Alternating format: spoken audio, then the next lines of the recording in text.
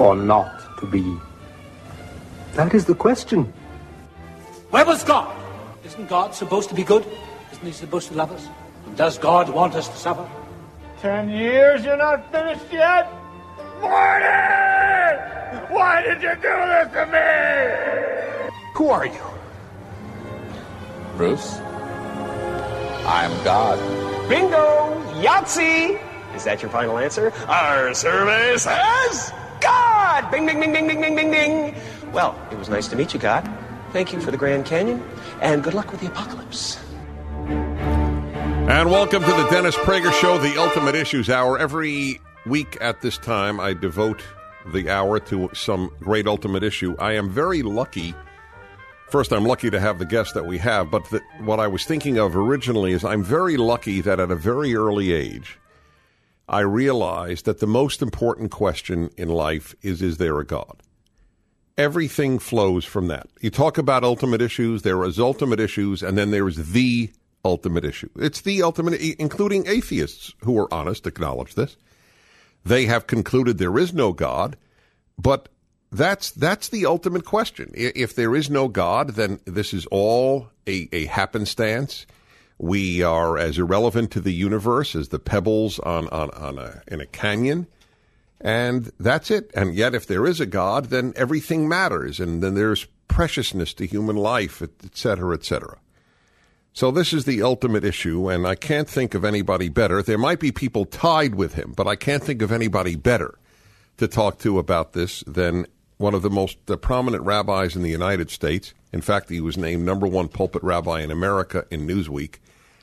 And he is David Wolpe. He's the rabbi of Sinai Temple in Los Angeles, teaches modern Jewish religious thought at UCLA, and he is quite well known to those who follow religious thought today. He has a new book out, Why Faith Matters, and you know it passes the Prager test on many grounds, the first one being it's under 200 pages.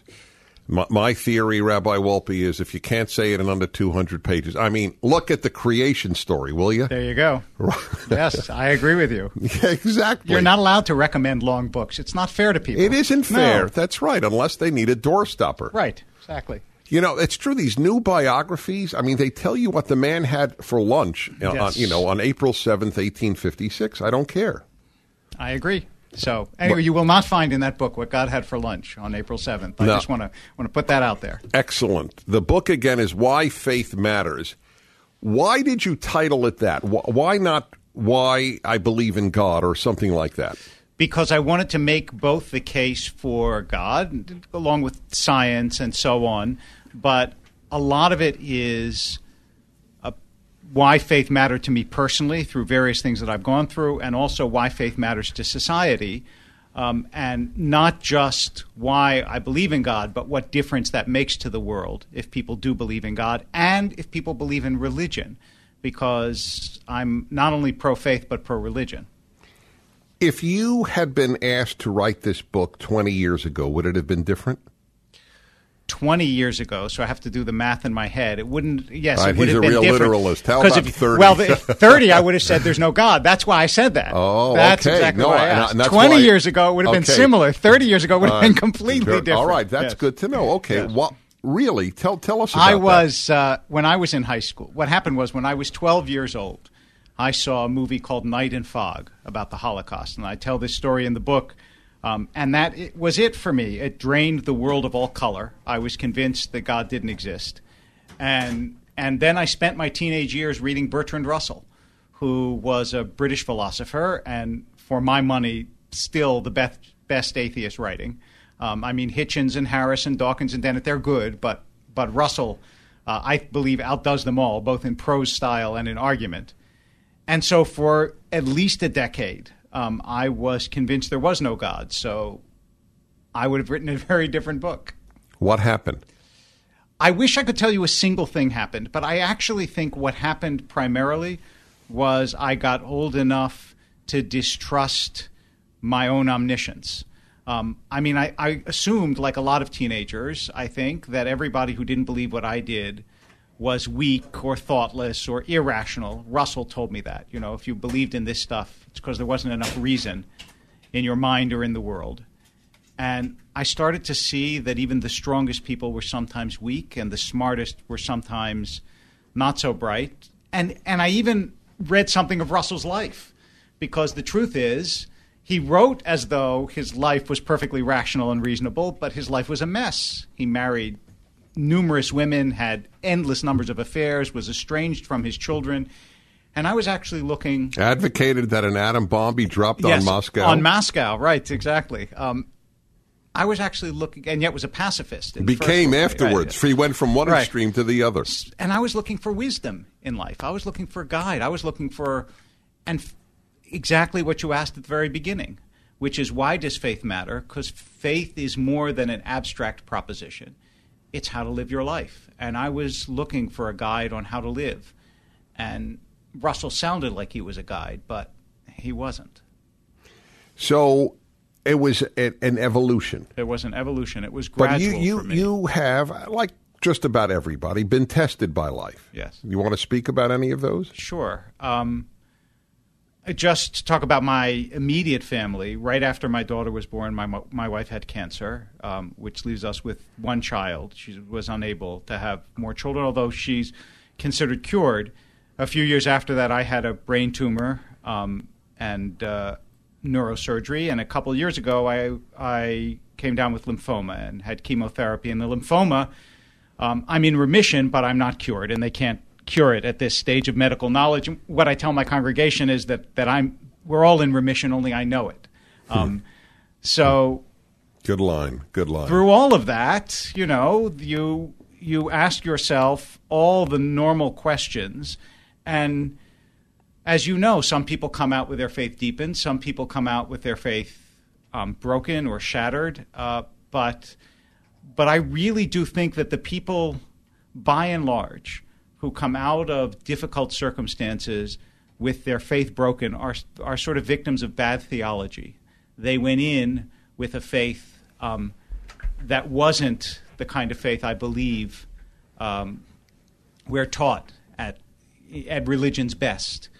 They went in with a sort of magical faith, like if you just pray hard enough or do this right, everything will be fine.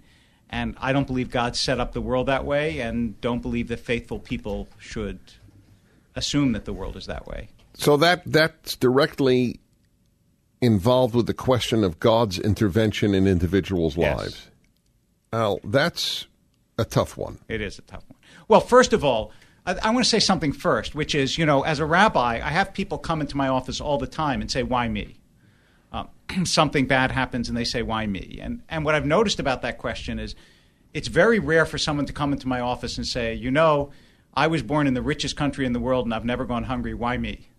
Or I have loving parents. Why me? So part of it was that I felt it's not like I've gotten a rough deal in the world. For all the challenges that we've had, we've also had great blessings. And if you're going to give God discredit, so to speak, for the bad stuff, then first you have to give God enormous thanks and gratitude and benefit for all the other stuff. But the second part is that I don't think there's any one-on-one correspondence. I heard you asking Dinesh D'Souza yesterday, I think it was, about prayer and whether God intervenes, and does he pray for specific intervention. And I was thinking at the time of something that a 17th century rabbi said, that if you saw a man pulling his boat to shore, you might think, if you were mistaken about mechanics and motion, that he was really pulling the shore to his boat. And that's what it's like in prayer, that you think you're pulling God to you, but if you pray well, what you're doing is pulling yourself to God. And I have to say for myself, as I was getting chemo, I didn't assume that if I prayed hard enough, God would cure me. But I did believe I could pray for intimacy and for closeness, and that prayer is granted. And it was? Yes, I didn't feel alone.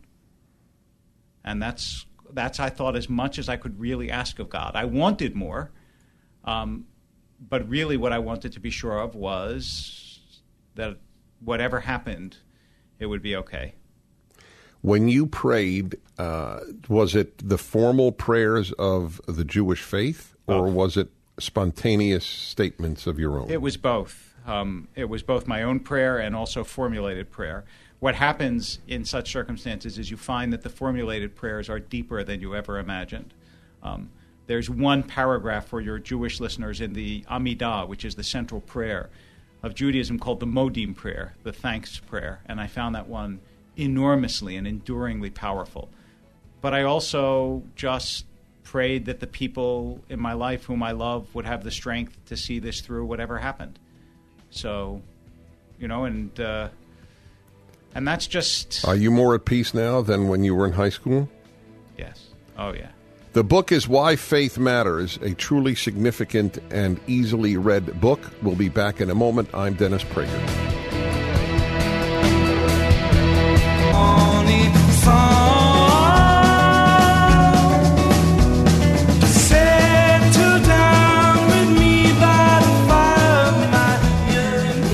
It is, and it's the Ultimate Issues Hour on the Dennis Prager Show. Every week at this time, some great issue. There's no greater issue than this, obviously. God's existence, faith.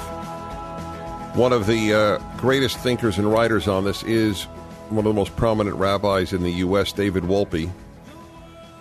And his book is Why Faith Matters, under 200 pages, and it's for people of every faith.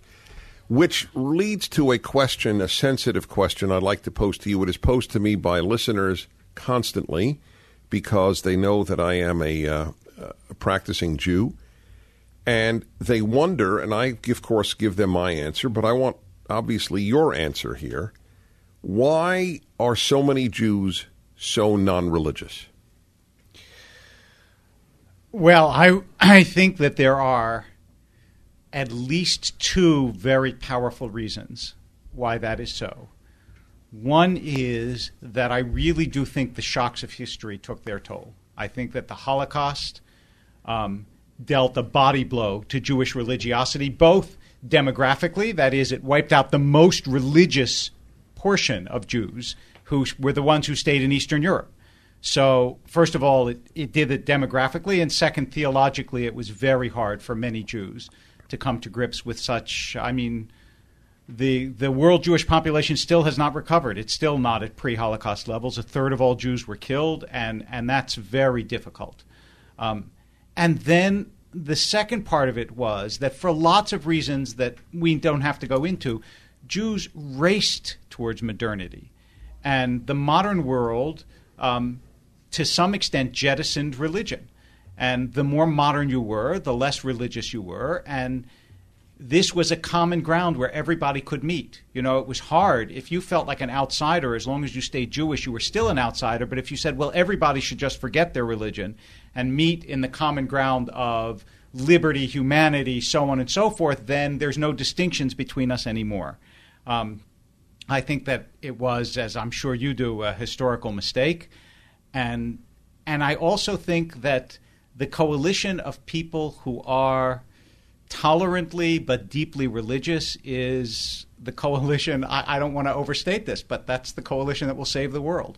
I think that it's the most desperately needed position in the world, which is why I'm so glad, that I have Rick Warren's name on the cover of the book and that he wrote a preface to it, because I do think that faith should cross denominations. If I can tell you a quick story, and in one of my debates with Christopher Hitchens, and I know that you've debated him as well, he said to me, okay, a child is born today in Saudi Arabia.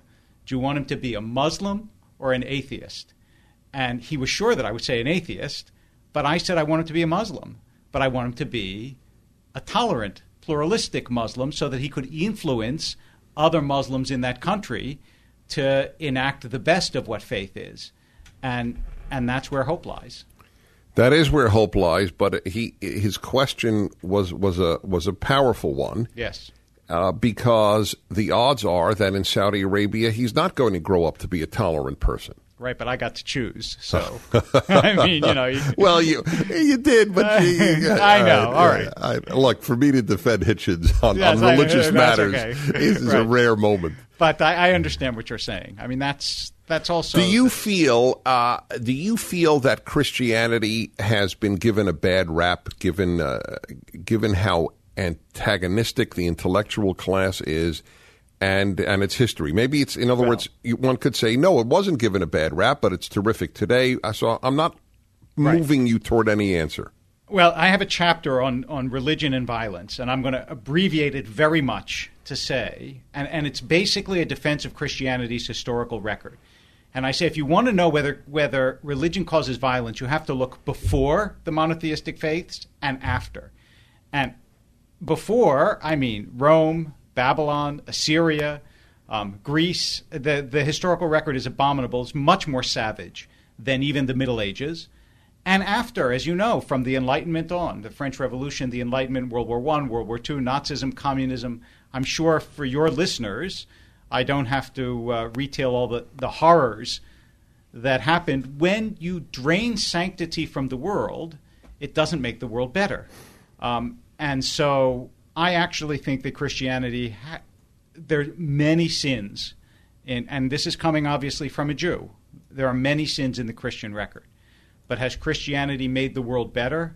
I think it is unquestionable that it has made the world better, and that today continues to do so. And I think that it's a shame that isn't better understood, not only among non-Christians, but even among Christians. Well, for that alone, I know many people will want to read this book because there's no Jew can challenge your bona fides as a committed Jew.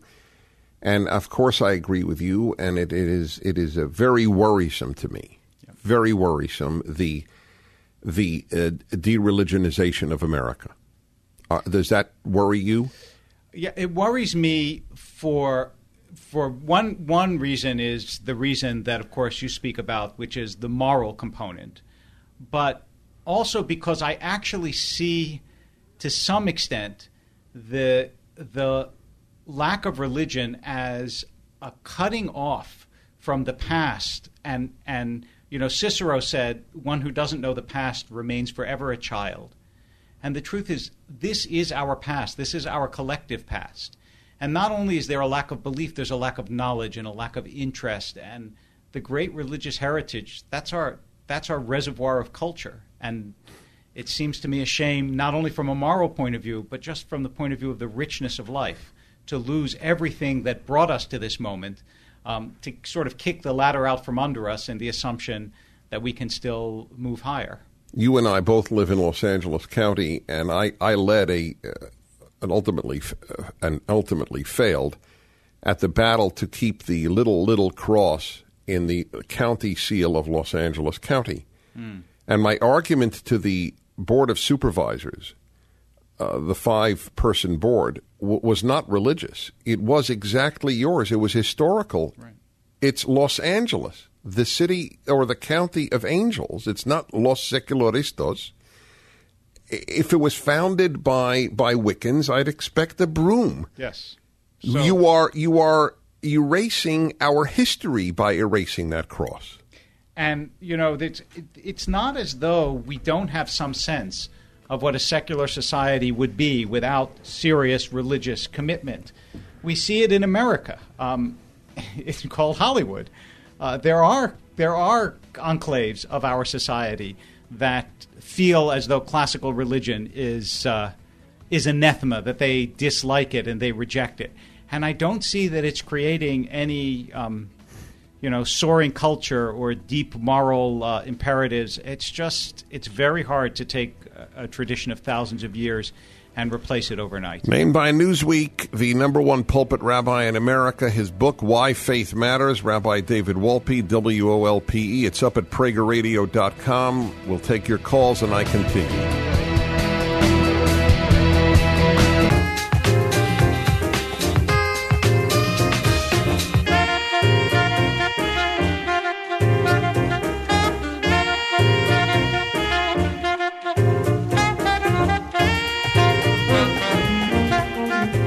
The name of the book is Why Faith Matters, and it's a wonderful thing when it's a Jew who writes such a book, because so often we think it's Christians writing on faith, and so many Jews have been secularized, and I thought the rabbi came up with about as concise and excellent an explanation for that phenomenon as one could have. It's something I think I'll devote an hour to once, trying to. Actually, we had a series of shows explaining Jews, but in any event, that's one worth returning to.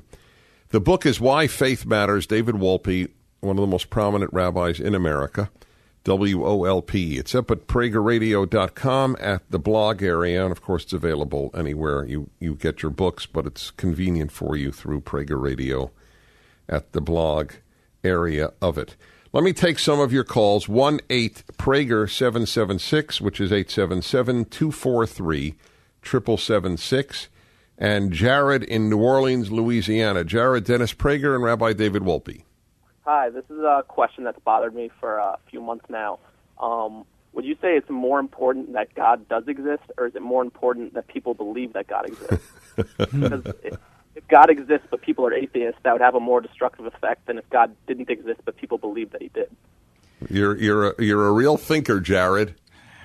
All right, so I don't know how Dennis would answer this question, but I'll tell you what I think.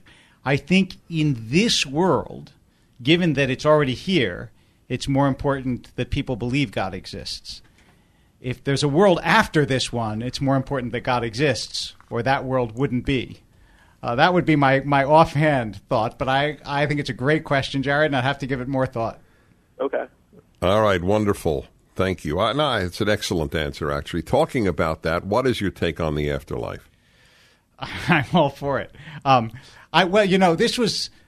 think that the afterlife is a sort of assumption that you make if you really do believe in a God of love. I don't understand how you can believe in such a God and assume that God abandons us the moment we die. And in some ways, what's hard for people about faith is faith in the eternity of human beings as opposed to faith in the reality of God. But for me, when I look into someone's eyes, when I really get to know someone, that's part of what convinces me that we're not just accidents of ancient chemistry, that we're something greater than that and deeper than that. And so I really do believe that we live on, although I have no idea in what way. Part of what makes the afterlife seem silly at times is that people assume they know what it's going to be like, even though they couldn't know this world before they came into it, right? And Mark Twain in Letters from Earth, he says people think they're going to lie on green fields and listen to harp music. They wouldn't want to do it for 5 minutes while they're alive, but they think they're going to be happy for the rest of eternity. Well, he's a genius. That is so funny. It's true. But so you know what that reminds me, by the way? You will love this as a rabbi. You will totally relate to this. When I was in yeshiva, which is, for my listeners who don't know, an intense religious Jewish education. Half your day is Jewish studies and half the day secular studies. So I was a kid, and I was about actually it was in high school, in fact. And I remember the rabbi, and somebody asked him about the afterlife. And he said, I think it was in Hebrew, and he said to the boys, just want you to know, or actually boys and girls, he said, in the afterlife, we learn Torah all the time. And I remember thinking, I don't want to go there. I don't want to go. And I teach the Torah now, and I love it, but the thought all the time of and I thought of it in particular of studying with him. Yeah, right. That I have him for eternity. Okay, as long as you're not there. If you're there, it reminds me of the harp story, though. That's all. So I send out an email every week of about 200 words, just a very short, sort of inspirational email, and I try to encapsulate, and it's always hard to do. Just the same thing that you're doing. I try to encapsulate answers to significant questions in that. One of the emails that I sent out that got the most response, and I reproduced it in the book, is this idea of the twins in the womb, which is, imagine that there are twins in a womb, and one believes that there's a world outside the womb and the other doesn't. Because the one who doesn't believe it says, we've never seen another world, never experienced another world. Now imagine that the one who does believe is born. Back in the womb, they're mourning a death. But outside, they're celebrating a birth. Back in a moment, the book, Why Faith Matters.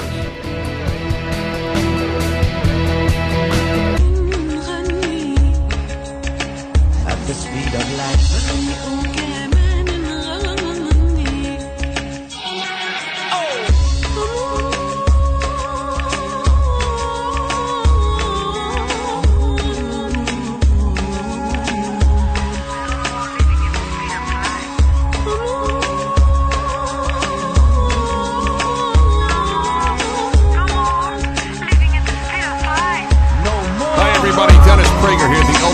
Issues Hour.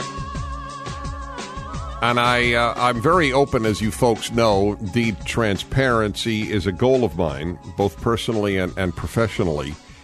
And I have to tell you, there are times when I really don't think I deserve a salary. Because if hard work is the definition of when you should get paid, sometimes it is such a joy and really easy, especially when you have a guest like Doctor. Are you Doctor, by the way? No. You know what Samson Raphael Hirsch said? When rabbis became doctors, Judaism became sick. Jews got sick is the way I heard it. Yeah, but yes. Right. But I'm not. That's just a defense that we rabbis use for not being doctors. No. I love you for it. On the contrary. And you're not here with that anyway, but it's a Rabbi David Wolpe, Wolpe, and his book is Why Faith Matters. But talking to him, as Dinesh D'Souza, whom you mentioned earlier, is another example, certainly. I've always felt, and this is apropos almost of nothing, but when I'm with people like D'Souza or Wolpe, and and certainly others, folks that you've heard on my show, there are two types of people in a sense. There are those who love to star, and there are those who love to be on an all-star team. It's just a temperament. I don't say one is better than the other. I much prefer to be a member of an all-star team. That's my temperament. So when I'm with such people, that's how I feel, and it's a great feeling. The book again is Why Faith Matters, and it is of course up at pragerradio.com. And let's take some more of your calls that you might have. You were mentioning, by the way, that people can get an email from you. Is that right? Yes, they can write to rbegin. That's RBEGIN at SinaiTemple.org. rbegin or rbegin at SinaiTemple.org, and I send out 200 words once a week, and you won't get anything else. No ads, just about 200 words once a week, which seems to me about a readable, bite-sized, inspirational email. That's right, and they are inspirational. I see them in various papers.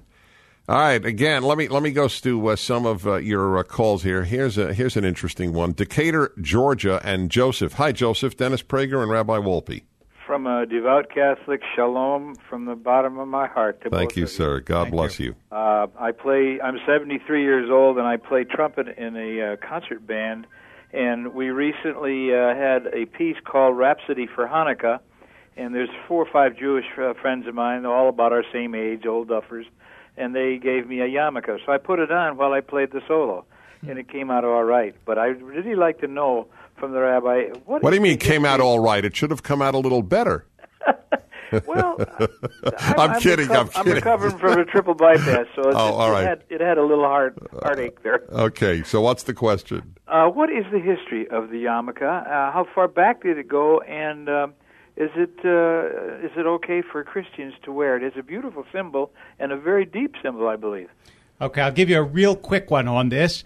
The truth is that in the Talmud, it's not clear that people wore them, which goes back a couple thousand years. In the Bible, there's no mention of it. But it became a distinctive garb of Jews. In fact, it really is only in very modern times that Jews took to wearing it all the time, which some do. I wear mine as a sort of clerical collar. That is I wear it as a sort of means of identification. People will look at me sometimes and they'll see that I have a yarmulke on my head and they'll say, "Oh, you must be Rabbi Wolpe." But there's nothing against a non-Jew wearing it. And there's nothing, by the way, sacred about the yarmulke itself. It's just a head covering. The idea is the sort of reverse idea of taking your hat off when you come into church. It's just considered a mark of respect before God. And a last point, which I once heard a person in Israel say to me when someone asked him why he wears a yarmulke, he nudged me and he said, "I wear a yarmulke so that I know where I stop," which I thought was a nice idea. That is, it's a mark of humility. Excellent, excellent. Thank you. All right, we have listeners around the world, so we'll go to Norway and Eric in Fredrikstad, Norway. Hello, Eric. Dennis Prager and Rabbi Wolpe. Hi. Hi. Thanks for taking my call. Mm-hmm. I'm sitting here in a country that's arguably one of the most secular in the world, and I'm constantly made aware of I think it's a G.K. Chesterton quote. When people stop believing in God, they don't believe in nothing. They'll believe in anything. Mm-hmm. And right now they're dealing with a lot of of immigrants coming in from largely Muslim countries. And I think that I wanted to get your perspective on this. I think that perhaps a person from a religious background has a greater ability to understand both the benefits and dangers of a strong faith. And right now, the secular Europe, I don't think really understands these things very well, and feels like the U.S. is racing to catch up in that direction. I was wondering if you had any perspective on that or any thoughts. Thank you, Eric. I would say this. First of all, I really do believe that when I wrote this book, I wrote it better because there had been a long period of my life when I didn't believe in God. So that mindset is not alien to me. But if you've grown up either always believing or never believing, it's true that it's hard to sort of vault into the other person's mindset. And I think that the more secular countries, although I must say that even in Sweden and Denmark, the vast majority of people still get married in churches, have their kids baptized. So there's a sort of disconnect between people's professed disbelief and their conduct. But in those countries, what the test of their belief system will be when it comes in contact with another passionate belief system. And I don't know. I share your concern with how Europe is going to do over the next 50 years. As I've put it, it's hard to believe. You can't contend with those who believe in something by believing in nothing. Yeah. So. We return, final segment with Rabbi Wolpe. If you have a friend on whom you think you can rely, you are a lucky man. If you found the reason to live on and not to die, you are a lucky man. Preachers and poets and scholars don't know it. Temples and statues and steeples won't show it. If you've got the secret, just try not to blow it. Stay a lucky man. A lucky man. The book is Why Faith Matters. It is for people of every background and no background, whatever your religion or no religion, and he's very open, this distinguished Rabbi Wolpe, about his own non-belief for many years. I'm going to ask you a question that may seem odd to some of the listeners. I don't think it'll seem odd to you, but, I'll take the risk. Your faith in God, how much is it David the human's faith in God, and how much is it David the Jew's faith in God? How much is Judaism a medium to that faith? I see religions as languages. They're the languages that we talk to God. I know that this may offend some of your Jewish listeners. When people ask me why is Judaism better, I always tell them it's my job to argue Judaism's excellence, not its superiority. I haven't been every religion in the world. I've only been a Jew. And I know that Judaism is a very powerful means of communicating with God. I have no doubt that other religions are as well. The fundamental reality over any religion is that God exists. The religions are the paths by which we seek to reach towards God. So I would say that God is prior to Judaism. The Bible makes that clear. Judaism doesn't come along for long after the world is created. And I always thought that was a wonderful thing, that what the Jewish New Year celebrates is not the beginning of Judaism. It doesn't celebrate the New Year when Abraham was born. It celebrates the New Year when the world is created. Because fundamentally, human beings are gifted with the reality of God and given the task of reaching towards God. They will always find different ways to do it. But as long as their faith is enacted, that is, as long as they do goodness with their faith, because what you feel is of much less importance to me than what you do with what you feel. As long as their faith is enacted, it seems to me worth honoring and cherishing. If you can answer this, give me and my listeners the thing that is most likely at any given moment to make you feel God-centered. Sunset, your daughter, prayer at synagogue. What is it, if there is one? This may sound funny. I would say great tragedy and great joy. In other words, the extremes of life. they break open a part of you at times of great love, and the part that's broken lets God in. Now you know why people are reading Why Faith Matters by Rabbi Wolpe. Rabbi, thank you so much for your time and for your book. Thank you. You're very welcome. And Jim and Katie and Ned and David and Rabbi Dan from Cleveland, Evelyn, I wish I could take your calls. It's always painful, but I hope you enjoyed this Ultimate Issues Hour. I'm Dennis Prager.